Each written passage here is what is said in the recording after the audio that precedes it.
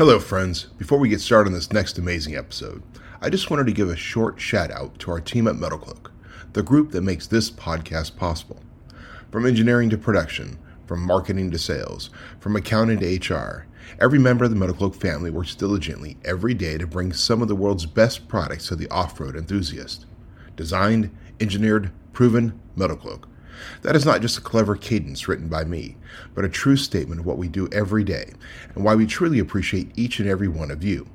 If you are looking for something for your Jeep, Ram, Bronco, or Toyota, give us a try. We are here to help. And now, on to another amazing episode of the Modern Jeeper Show. And we kind of have it synchronized. I turn on the locker, he puts it in mode 1, and he actually repeats back to me, all right, you're in rock mode. And that lets me know that he got the setting right, and he's doing the verification to make sure that the setting's in. But there's one more thing that we have in the car besides that, which is basically the oh shit button. And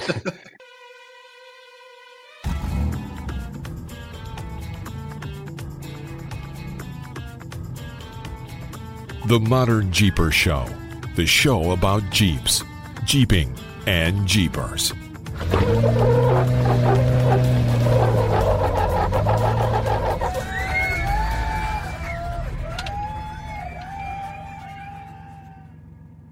Hello, Modern Jeepers. Matt's from Metal Cloak here, and welcome to episode 215 of the Modern Jeeper Show. Corey and Jesse are still running across the country on CTI Tour 2023 and should be in Daytona for Jeep Beach by the time you hear this podcast. So this week is just me and our guest, three-time King of the Hammers winner, Jeeper, friend, and collaborator, Jason Scherer. We talked the Rubicon Trail, mountains of snow, and when we will finally make it in, King of the Hammers and struggling to make second place, using CO2 to power your lockers instead of a compressor, building a $700,000 race car, and what it's like running a new car at KOH with selectable electronic suspension systems. Yes, it has an oh shit button. We also hit on the incredible KOH edition Broncos and why some say this is the Bronco that Ford should have made. To get the full experience, including seeing our big smiling faces, check out the video at youtube.com/modernjeeper. Subscribe too, please. As always, we're incredibly grateful for this episode to our supporters and friends, including Warren Winches, Raceline Wheels, Bestop, Milestar Tires, Rugged Radios, Nacho Lighting, Adventure Rack Systems, and of course, Metal Cloak. And friends, truly, if you like this episode, we'd be so grateful if you subscribed to the pod, told your friends about it, and gave us a nice review on Spotify or Apple Podcasts. Now, sit back, relax with the cold one, and enjoy episode 215 of the Modern Jeeper Show. Well, hey, Modern Jeepers, this is another episode of the Modern Jeeper Show with me, Mattson from Metal Cloak, and this is when I would normally be introducing Corey and Jesse, but as you can see, if you're watching us on YouTube, they're not here, and if you're listening to us, you hear me talking with who is our guest, which is Jason Scherer, three-time king, friend. I mean, there's so many things that I can just label off who Jason Scherer is, but he's with us. We're going to dive right into it, no preamble. Let's just go for the show. Hey, Jason, thanks for being here. hey, what's up, Mattson? How you been? I'm sorry that the rest of the team isn't here, but it's always good to talk to you, and I'm glad we got a chance to be on today. Yeah, definitely. Well, Corey and Jesse, they're in the midst of it. They are going cross country. It's CTI Tour 2023. And unlike last year, where I think we kind of got relaxed a little bit with the CTI Tour and did a lot more of these other adventures, this year it's back into it. So it is stop after stop after stop. It's going to, like, they're on their way to Jeep Beach, but along the way, they're doing other shops. They're also visiting jobbers. So, yeah, they got a lot on their plate. So it was okay for me to take off and go, I'll take care of it. Don't worry about it. I'll get Jason on because him and I can chat. Well, I'm a little jealous, if you know the NorCal weather. We haven't had any spring or summer yet, right? And so those guys heading to Jeep Beach, I'm jealous. Well, I'll tell you, and that's them escaping from Colorado, because Colorado has been just like it has been here in California. Corey sent me a picture just before they left, and once again, snow was coming down. It's crazy weather. Well, hey, it's turning the corner, but I think it's going to be a late summer for some Rubicon trips. I know that we had Father's Day trips. We had some other trips, and I think those might be on hold this year. We'll see. It's going to melt quick if it gets warm, but it's not warm yet. I mean, I talked to my co-driver, Jason Berger, the other day, and I go, how's everything up there? He goes, it's good. It's 19. I'm like, 19 degrees still? So you don't get a lot of snow melt when that happens. No, I mean, it's crazy. I think there's already a pool forming as to when the first time you're actually be able to go in. I mean, let's go back to, the Carpenters when they got married. And I remember that year because they went in June to check things out. And it was still, the springs was still like under 3 feet of water, right? All the way back to the bar.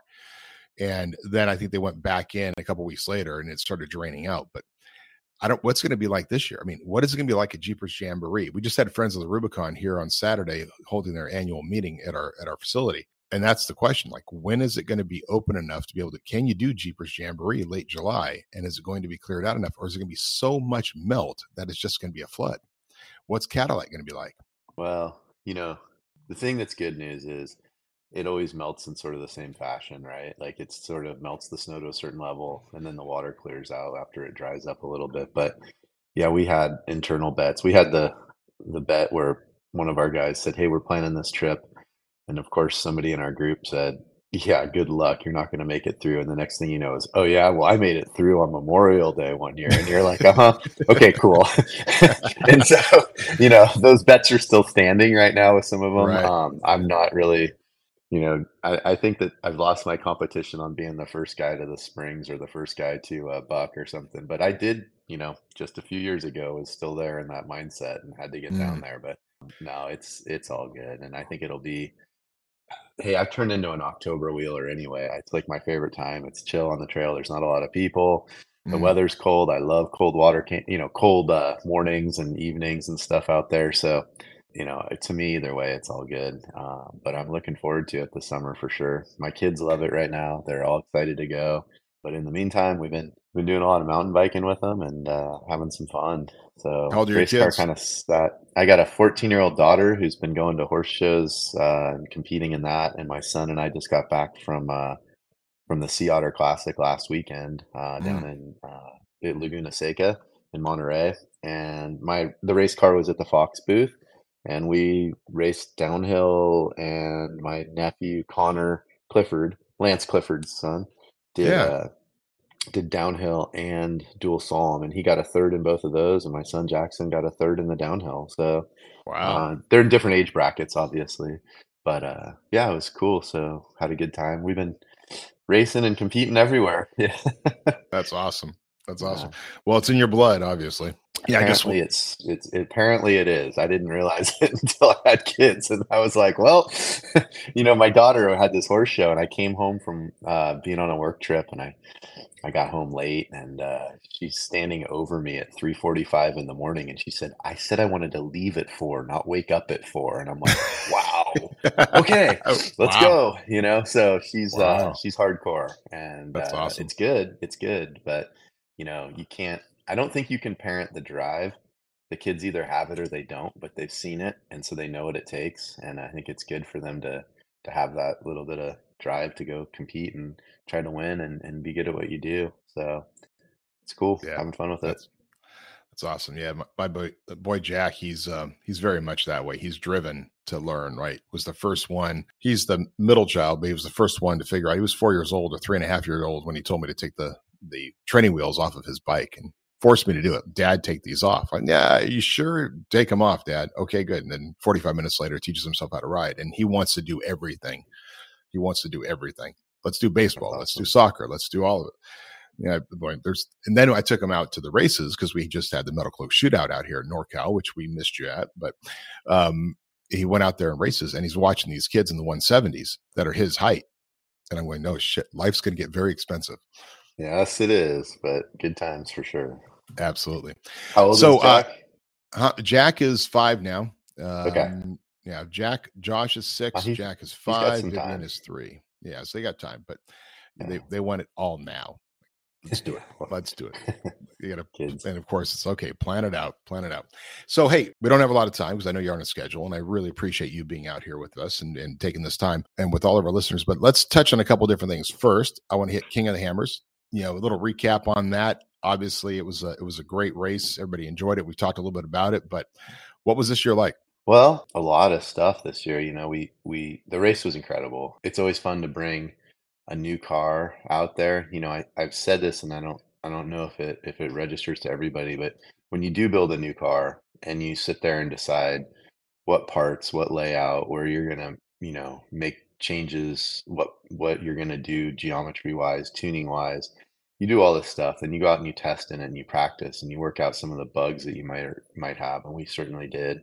And you go through all those steps. It's just you in the car against the desert, and you might think you're fast, but you never really know what the car's speed is until you're kind of competing with somebody else in that position. And so, it wasn't until qualifying that you're like, well, let's find out if the new car's fast or if it's just feels fast from the inside, right? And so we went out there and got another front row start, and it was like, okay, this thing's a rocket ship because I didn't run a perfect line. I'm still getting used to it. And in fairness, some rocks moved around in the different lines between what I saw and when I went out there, and it just caught me a little off guard. And so we had to make some adjustments, but no excuses. It was still a great run, and had a lot of fun with it. And then got into the race, and I can tell you this for sure is that first lap, we hadn't even broken a sweat. We were calm, cool, and collected out there running in the lead. And it was like, this car is incredible. Unfortunately, we still did have some new car bugs. We had some engine issues as the race went on. We had quite a few issues. We ran without a locker. I think we did something interesting, which was like, I think we got liquid CO2 into the line and ruptured the internal air seal inside the locker because we had the bottle at an angle. And so when we were kind of tilted and we actuated the locker, it drew liquid into it and overpressurized the system. So kind of unique. Talk about that real quick, because you're using CO2 on your lockers you're not using a compressor. Right. And there's a lot of reasons for it. I haven't really had any bugs from it before.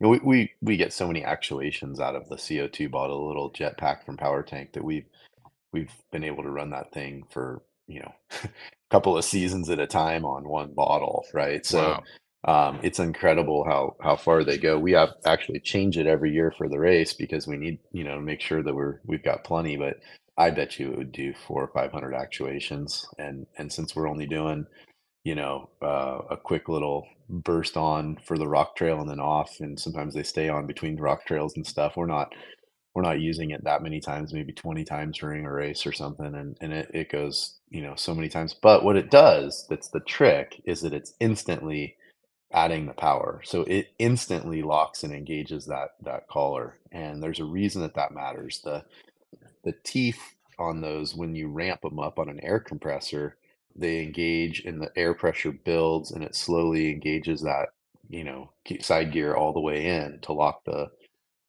rest of it into being in position. What happens is if you are slow on it and then you start to put in power, you don't get the teeth all the way engaged in that side gear, and it starts to develop a little lip and from the gear pushing against it. And then every time it gets to that spot, it might not pass it. So now you're just getting a kind of like a very little area of contact patch. And that's where guys are breaking their air lockers. They're breaking that gear.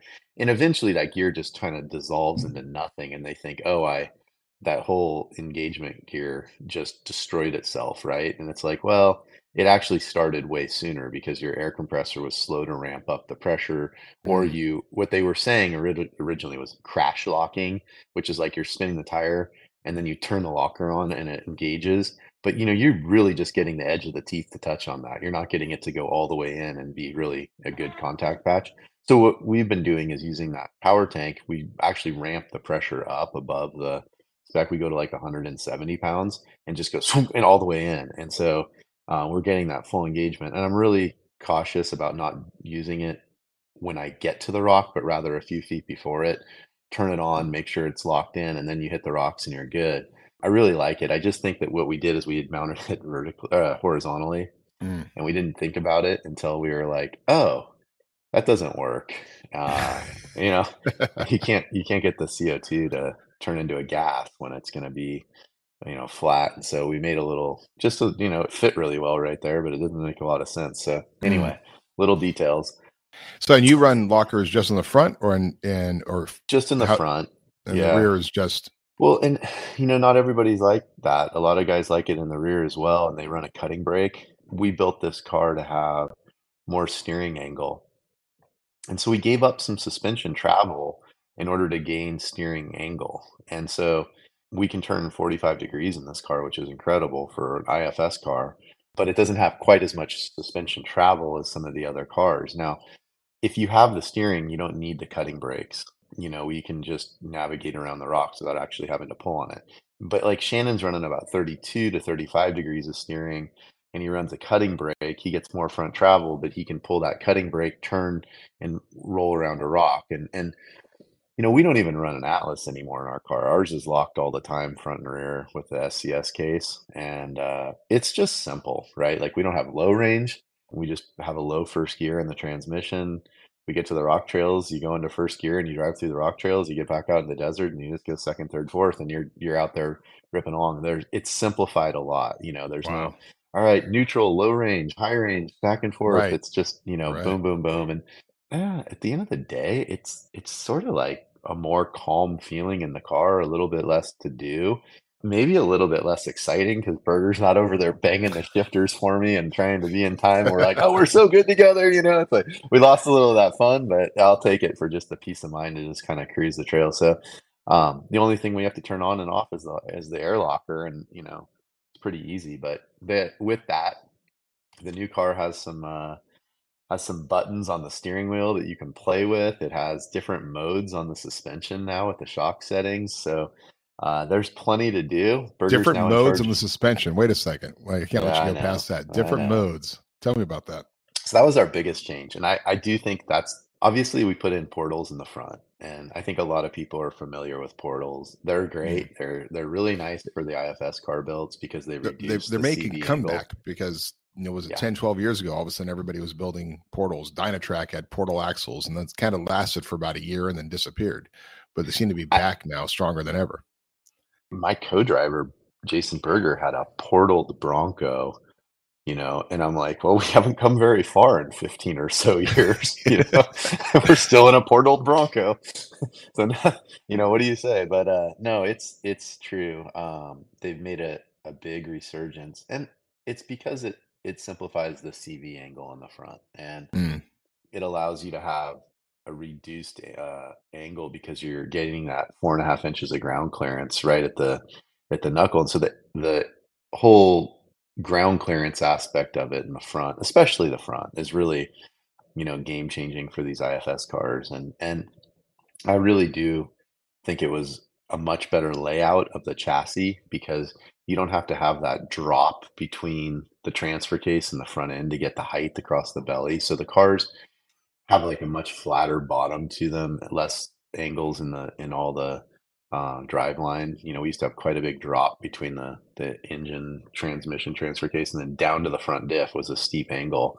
And now that we've reduced that to about 1.5 inches of difference, the drive lines just we don't wear out a U joint every time we drive the car kind of thing anymore. So it's Mm. kind of nice. But as far as the suspension goes, I would say that's the biggest game changer in Ultra 4 right now. Obviously, we had some engine issues. So we didn't really get to showcase how crazy good the car was. But, the one thing I can say is, had we not had those issues, I could have raced the race again on Sunday because it's so nice to drive the car. It doesn't beat you up and it does some amazing things. So, for instance, the Fox Live valve we have 5 settings in the car, but we primarily use 3 of them. We have a rock mode, a nuisance rock mode, which is all the little chatter stuff between the trails, which we call nuisance rocks. And so, almost every Hammers Trails leads in with, a ton of little loose rocks that are,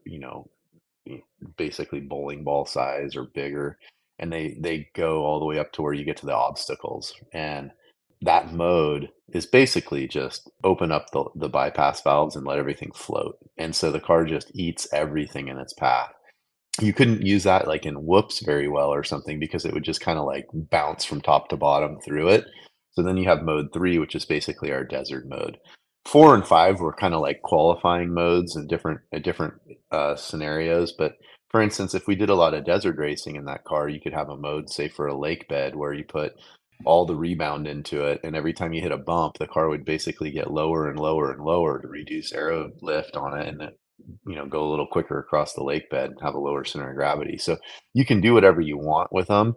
on the programming, but we primarily focused on 3 modes, and so when we get to the rocks, Jason's first job is to turn it into, and we kinda have it synchronized. I turn on the locker, he puts it in mode 1, and he actually repeats back to me, "All right, you're in rock mode," and that lets me know that he got the setting right, and he's doing the verification to make sure that the setting's in.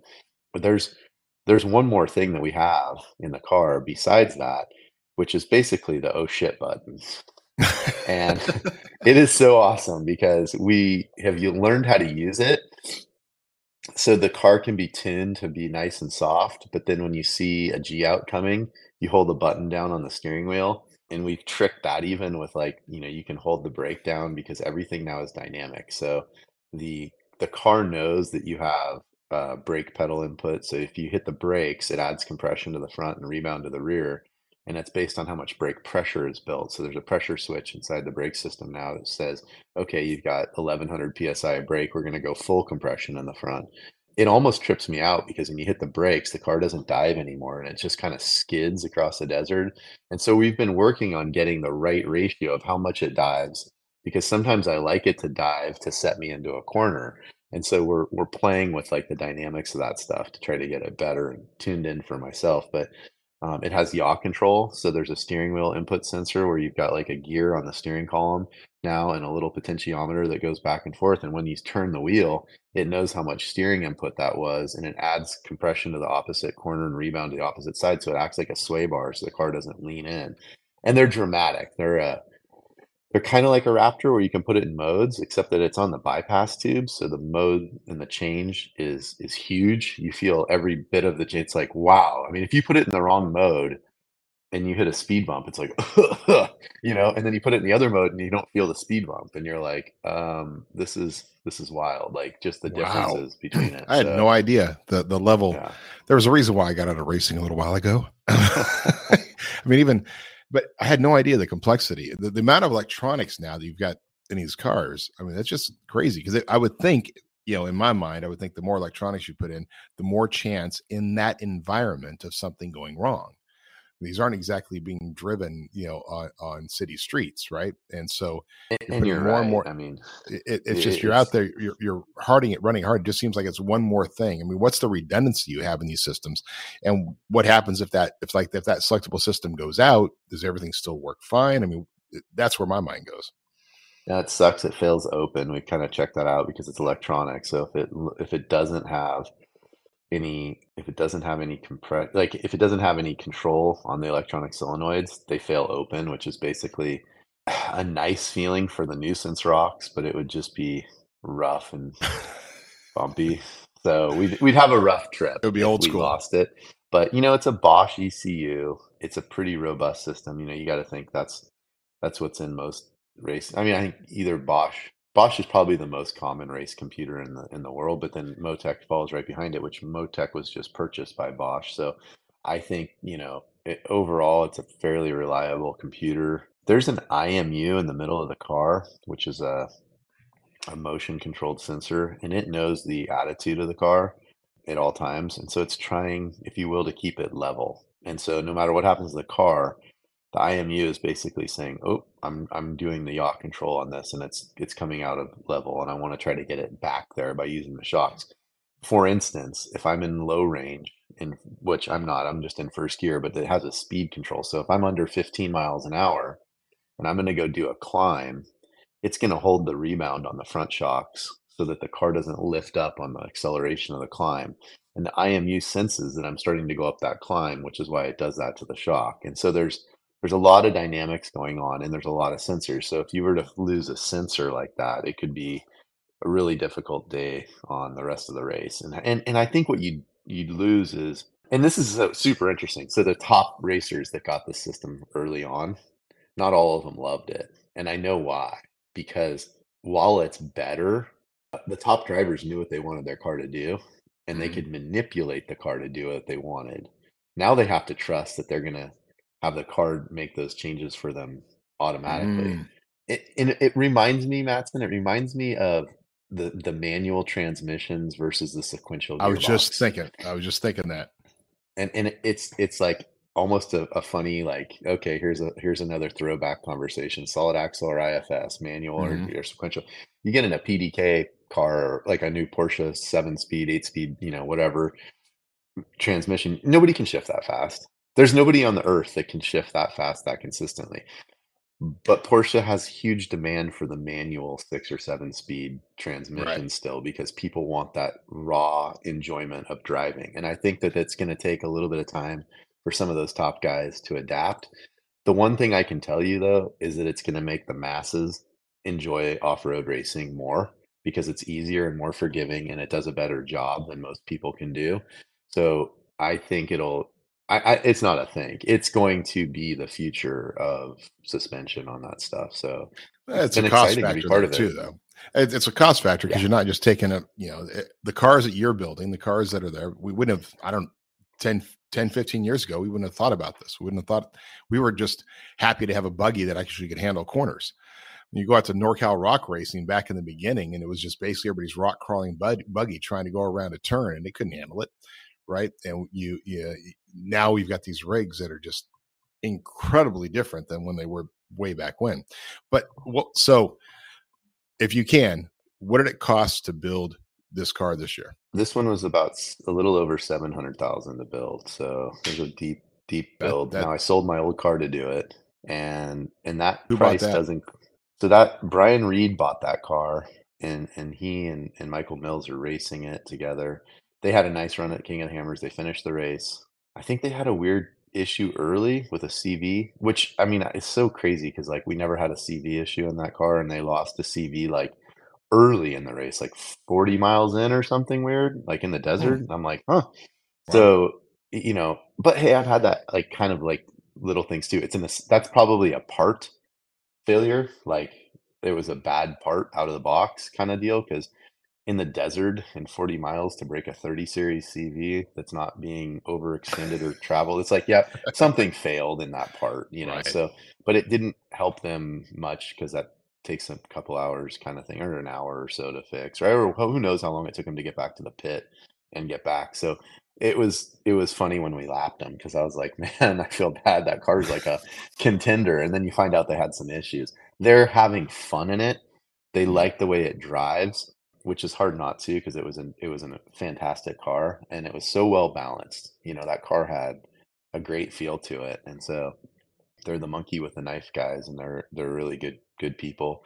And so yeah, and a little bit of fun story is I played matchmaker with his daughter Bree and Bailey Cole, and hooked up Bailey with Bree, and now they're together. So kind of cool. I love it when a little Cupid comes to town. It was good. That's Ah, that's awesome. That's yeah. awesome. So So now, that how was much cool. of this is, for all intent and purposes, you are the Ford Bronco, one of the Ford Bronco guys, right? So how much of this car was built with that intention of using as much Ford as you could?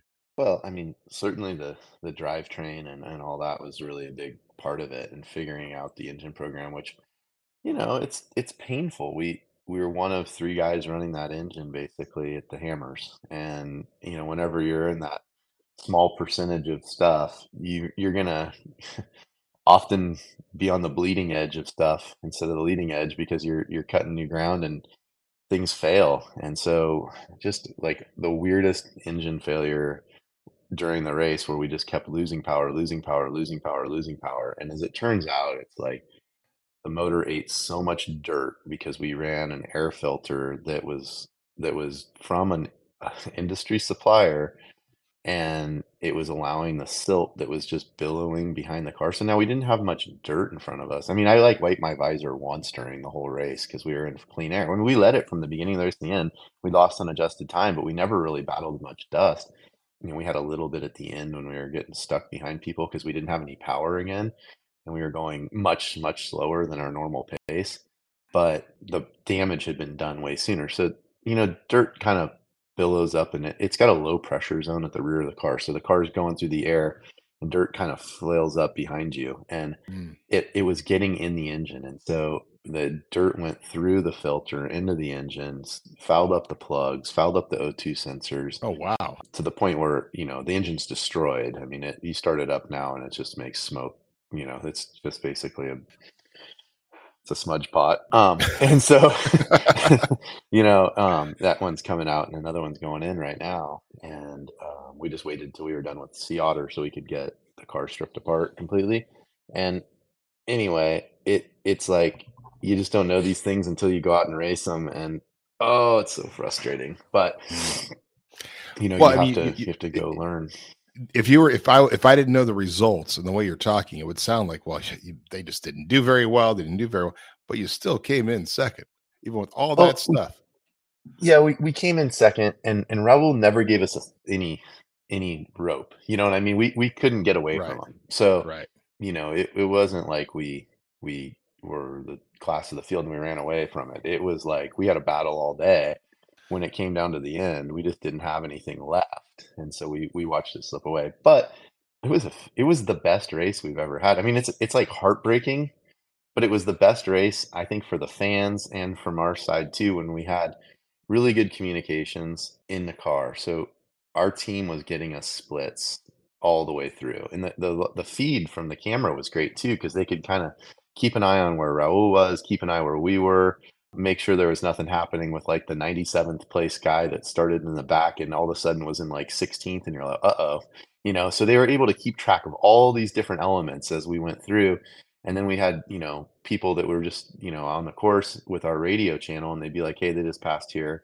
Okay, Raul's 3 minutes back. You guys are at 2 minutes and, 3 minutes and 30 seconds on adjusted time, 2 minutes and 30 seconds. And it was just like, we knew exactly where we were in the race. And that was the most fun thing ever, So I got to thank all those guys right now on our team, because the Rage Forth guys they're awesome to have everybody all together.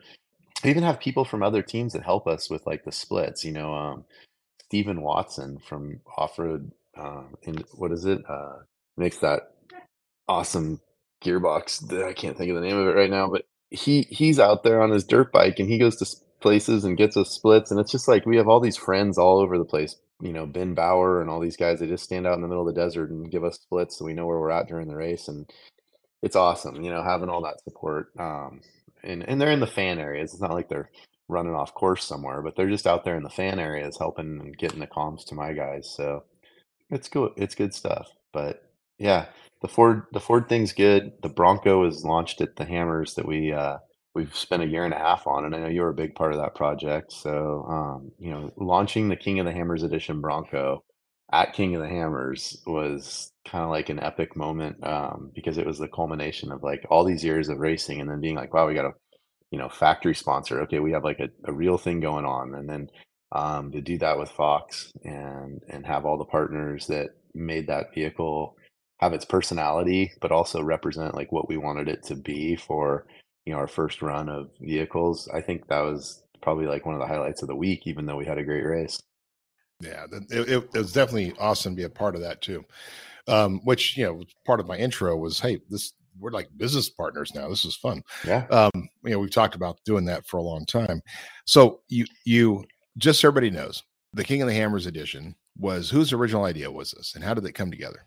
So it was my idea. Dave Cole came up to my shop one night, and after a few fun ones, a few fun hours, we decided, hey, how come nobody's doing this? And he said, well, Ford is talking about doing a special edition King of the Hammers, Bronco. And I said, that's awesome. And I was like, why wouldn't you do it? Like, why wouldn't you just do it yourself? Like, you're the, all the people in the industry, you could build something really cool. And he's like, it sounds awesome, but obviously I've got a racing series and I'm busy. And I'm like, yeah, I get it. And then after we started talking about it and putting the pieces together, and I have to say, I had a sponsor that was in this space, and it opened my eyes to that side of the industry. And that was that whole Starwood Motors program, where they were selling basically 360 Jeeps a year, all outfitted. And people were like, yep, I'll take that. I don't want to have to do it myself. And I realized the number of people who would like a built up vehicle that don't necessarily want to do it themselves, and so once we saw that there was such a big market for that, it was like, okay, let's build something in a similar fashion. The next call was, not the next call, but we had a whole bunch of stuff going, and we had a whole bunch of ideas. And as we vetted those out and did some due diligence, it turned out that one of our partners was really the right person for the build. And I didn't know it until Brian Harold over at Fox introduced me to the people that were part of the Fox Factory group and said, we can build these for you. And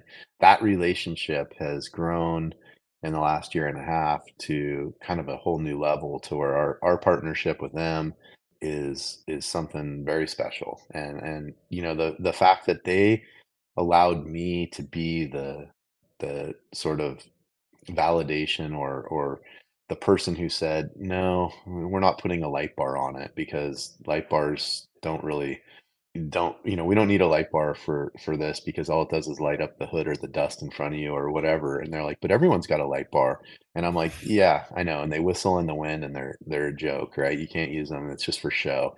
And I'm not about show. It's performance first, period. And they let me have that, and all the way through the process, which was really important to me if they wanted to be our partner. And so, when we had a chance to use your skid plates all the way through the whole car, I was like, this is the highest quality thing. And they're dealing with, yeah, but they're heavy. And we have a GVW thing where we have to stay under for vehicle sales. And I'm like, we'll find other places to cut weight. We're not cutting weight on the skid plates right now. I mean, maybe we can high tech some materials here and there, lose some areas where, we thin it out, but that's future stuff. The fact is that you make the best skid plate in the industry.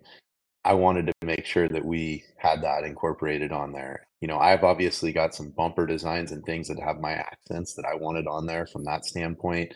Rocker panels with basically like no points underneath them that hit anything, so they were smooth when you transition around on rocks. Because we all know, it's like we've been out there on the trail. It's, you get stuck on one little bolt. You don't Right. get stuck on the main skid plate, right? It's like the Right. one little bolt that sticks down is what hangs you up. And so, we basically got our way on having everything be just the way we wanted it, and it's subdued, right? The graphics are ghosted in. The seats are awesome and have the trails like etched into them, but they're not like in bright yellow or pink or fluorescent Right. green, right? Right. Everything's subdued and cool and clean and kind of timeless, and that was something that we all wanted to go after. But that launch is the most successful one the Fox PVD team's ever had. People would come Wow. up to it and say, and it blew my mind, but people would, you go to these vehicle launches, and it's kind of unfortunate, but people's attitude is that they want to pick it apart. And they kept Right. going up and saying, huh. I mean, the thing that I heard 3 or 4 times is, well, this is the Bronco I wish they made. Or look, this is the Right. Bronco edition Jeep Rubicon. And you're like, oh, cool. That's kind of what I was going for. That's cool. That was my feeling behind it, was this is a usable one. And what's really neat is, like, we're already working on version 2.0 for next year so that we can Mm. have some updates, because there's new cool parts that have come out, right? I mean, Quinn at 74 Weld that made my portals now has a steering rack upgrade. There's, Oh, you wow. know, some there's some, Much like we needed. talked about. Yes, yes, yes. Quinn, you're the man. He's built a nice part there. And it's neat to work with those people, especially, like with you too. But like we've got ideas and things that we can develop and build to make them even better. We're going to keep pushing that envelope. And so, we're getting allocations next year, it looks like, so we'll have even more sales, and it's just a nice program, and I'm excited to grow it. And I'm not done. I have some other vehicle builds I want to do right now. Now that we know the formula, we kind of learned over the last year and a half what it takes. And so we're going to work with some other partners on building some additional vehicles, and some of the same partners too, just to do some other vehicles in those lineups. So it's cool. I Well, love cars. it's been a fun experience for us too, because we just haven't played that game, right? So it's a lot we've learned. In fact, our sport gate for the Bronco was originally designed, and this is the first time we've built something on collaboration. So a lot of communications been going back and forth on the sport gate, so that ultimately the product that's being released and the product that's being on there has input from both sides, which has been great for us because it's been a great amount of feedback on what they need, what they want, versus just what our ideas are, right? So we're looking forward. It's going to be a great product, and it No, I ultimately feel the is same much way. better than it was. Sportgate is going to be so cool, and thank you guys. Goes back to, I mean, our industry, right? We make it strong, we make it not fail, we make it steel, and it's like, well, we need to make it strong, not fail. We need to make it out of aluminum so we can save the weight. And it's like, Right. okay.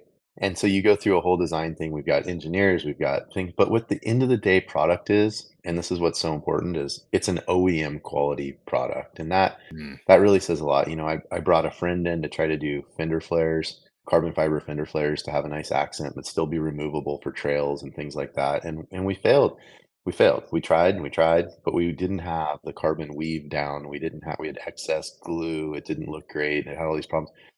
When we found a supplier that could make the OEM quality, you start to realize, okay, a consumer level product like that, that's not an aftermarket product. It has to Mhm. have the carbon weave has to be the same all the way through the product, or like in the sunlight, they look at it and the weave's off and they want to return it because it doesn't look quite right. And you're like, Right. okay, and so I've learned at a whole nother level what's required to do these builds, and honestly, it just makes you better, right? It's one of those things. At first, you want to be like, "Oh, come on," and then you go, "Nope, we want to be the best. We have to learn how to do it. We have to be better than that. We have to keep moving on." And so, continual improvement on all of our parts to make the right product. But I think at the end of the day, when you get done with it, you're like, "Yeah, we're a better company because of it, and we're better people because of it, and we're better designers because of it." And so it's all good, and I enjoy the whole process, so I'm excited that we're doing it, and I can't wait to do more vehicles because I have my whole thought process on it is like, "Oh, I've got this so figured out now, I can't wait to build this one." So,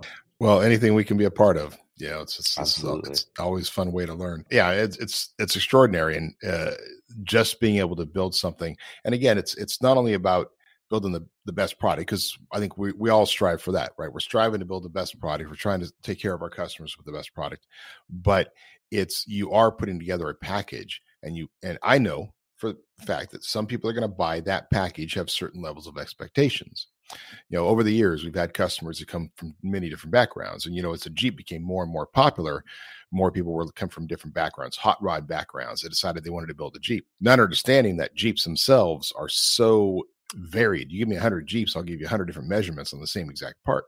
So fitment is always a little issue. We've done a great amount of effort within our stuff and with our development of product to make sure that fitment is easy, but it's always a little bit off. We used to get calls from I remember getting a call from a customer. He built hot rods all his life, and he was so upset that there was a gap where the fender flare mounted in. Like, why is there a gap there, right? But just not understanding. You can do what you can to build it, but when you're building something like that for the Bronco, where you're building something where this is a complete package, everything has to be right. Everything has to be perfect. It does, and like, an interesting side note is the difference, right, is we got Ford CAD versus we scanned Mm, it from SEMA and mm, got the SEMA scan, right? right. So you're starting with a really good platform, although the files are huge and transferring them's hard. And thank God my SolidWorks engineers are cool with those big files, and they can, but we literally had to upgrade computers and stuff to work on these files. So Yeah. it's cool, and We I'm didn't we with didn't you. get the files until recently. I think recently we got them, but I think we were because we checked into it early on and they weren't available.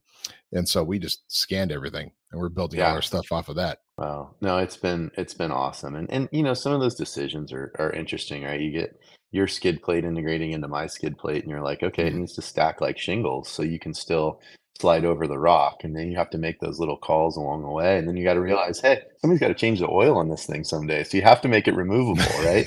And Right. so, every little detail that goes on in these is kind of a fun part of the project. But Are they for I'm sale excited now? for it. What's the They're deal? Are for they for sale sale? now. You go to kohbronco.com, and they're getting dealers to work with the vendors. So obviously Ford Bronco's allocation is still way behind, and it's only from the original customer orders, right? So there's still Sure. about 80,000, I think, customer orders that are still awaiting their build from the last 3 years of the launch, two and a half, whatever. And Yeah. so three right now, actually, Feels which like a is kind of Kickstarter interesting. campaign. Yeah. But I mean, they had such overwhelming demand from day one. I think it was, way more than the production team ever expected to build, right? When they were thinking, I hope we build 50,000 of these a year. And next thing you know, you got a couple 100,000 orders the first day. It's like, oops.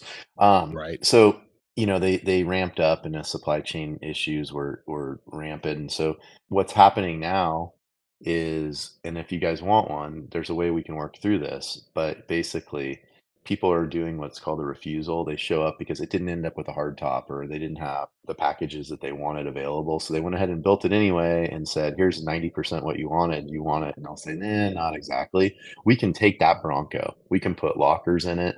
We can put all the rest of the King of the Hammers edition package in it. So we can take any Bronco right now that is available out there and turn it into a King of the Hammers edition Bronco. They never have to come to the dealer. we can have them shipped directly from Ford to us. We'll upfit it and then ship it to your dealer. So pretty easy process right now because there's quite a few of those going on. And just to give everyone the heads up, if it doesn't have lockers, what we're doing to them right now is putting in a Dana 60 in the rear and a Dana 44 in the front from Spicer with the e-lockers already in them. So Oh, wow. you get kind of an upgrade if you buy the non-lockered Bronco.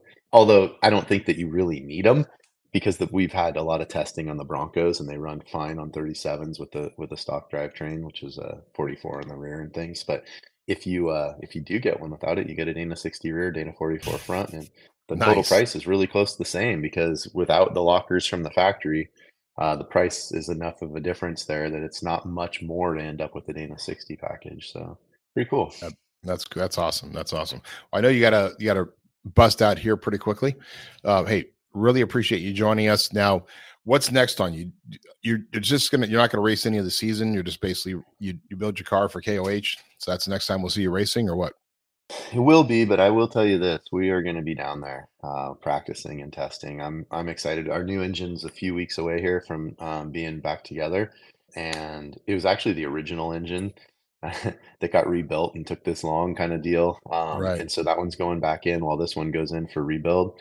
And we'll be back down there practicing. We're going to do some simulated race runs and see if we can't get all the little bugs worked out of it to where we have something that we know we can go be competitive in again next year and put that effort into it. I'm excited about it. That's for sure. That's awesome. Well, Jason, thanks for joining us. Thank you for being out here. Modern Jeepers, you can reach out to Jason anytime, and your fan page, Instagram, Facebook, all that stuff. Yeah, hit me up. I'm not on the social much because I'm jamming all the time, but I do appreciate being on your show, and definitely if you want to do another one anytime soon, we can catch up on other topics and things like that. But I always appreciate you hosting these and love working with you, Mattson. So we'll see you on the trails. Certainly, whatever happens with Jeepers Jamboree, we'll be there if it's delayed or on time or whatever the plan is. So we'll see you guys out there. Well, definitely. And I think that's the next thing is we just need to get out of the trail, man. You and we need to go wheeling. I know I sometimes need to be pulled out. So if you ever want to just grab me by the nape of the neck and throw me in my Jeep and say, let's go wheeling, I'm there. I'm there. Sounds like a plan. Well, Modern Jeepers, thanks for joining us for this another amazing episode. And Jason, thanks for being here. And we will see you on the trails. This podcast will self-destruct in 5, 4, 3, 2,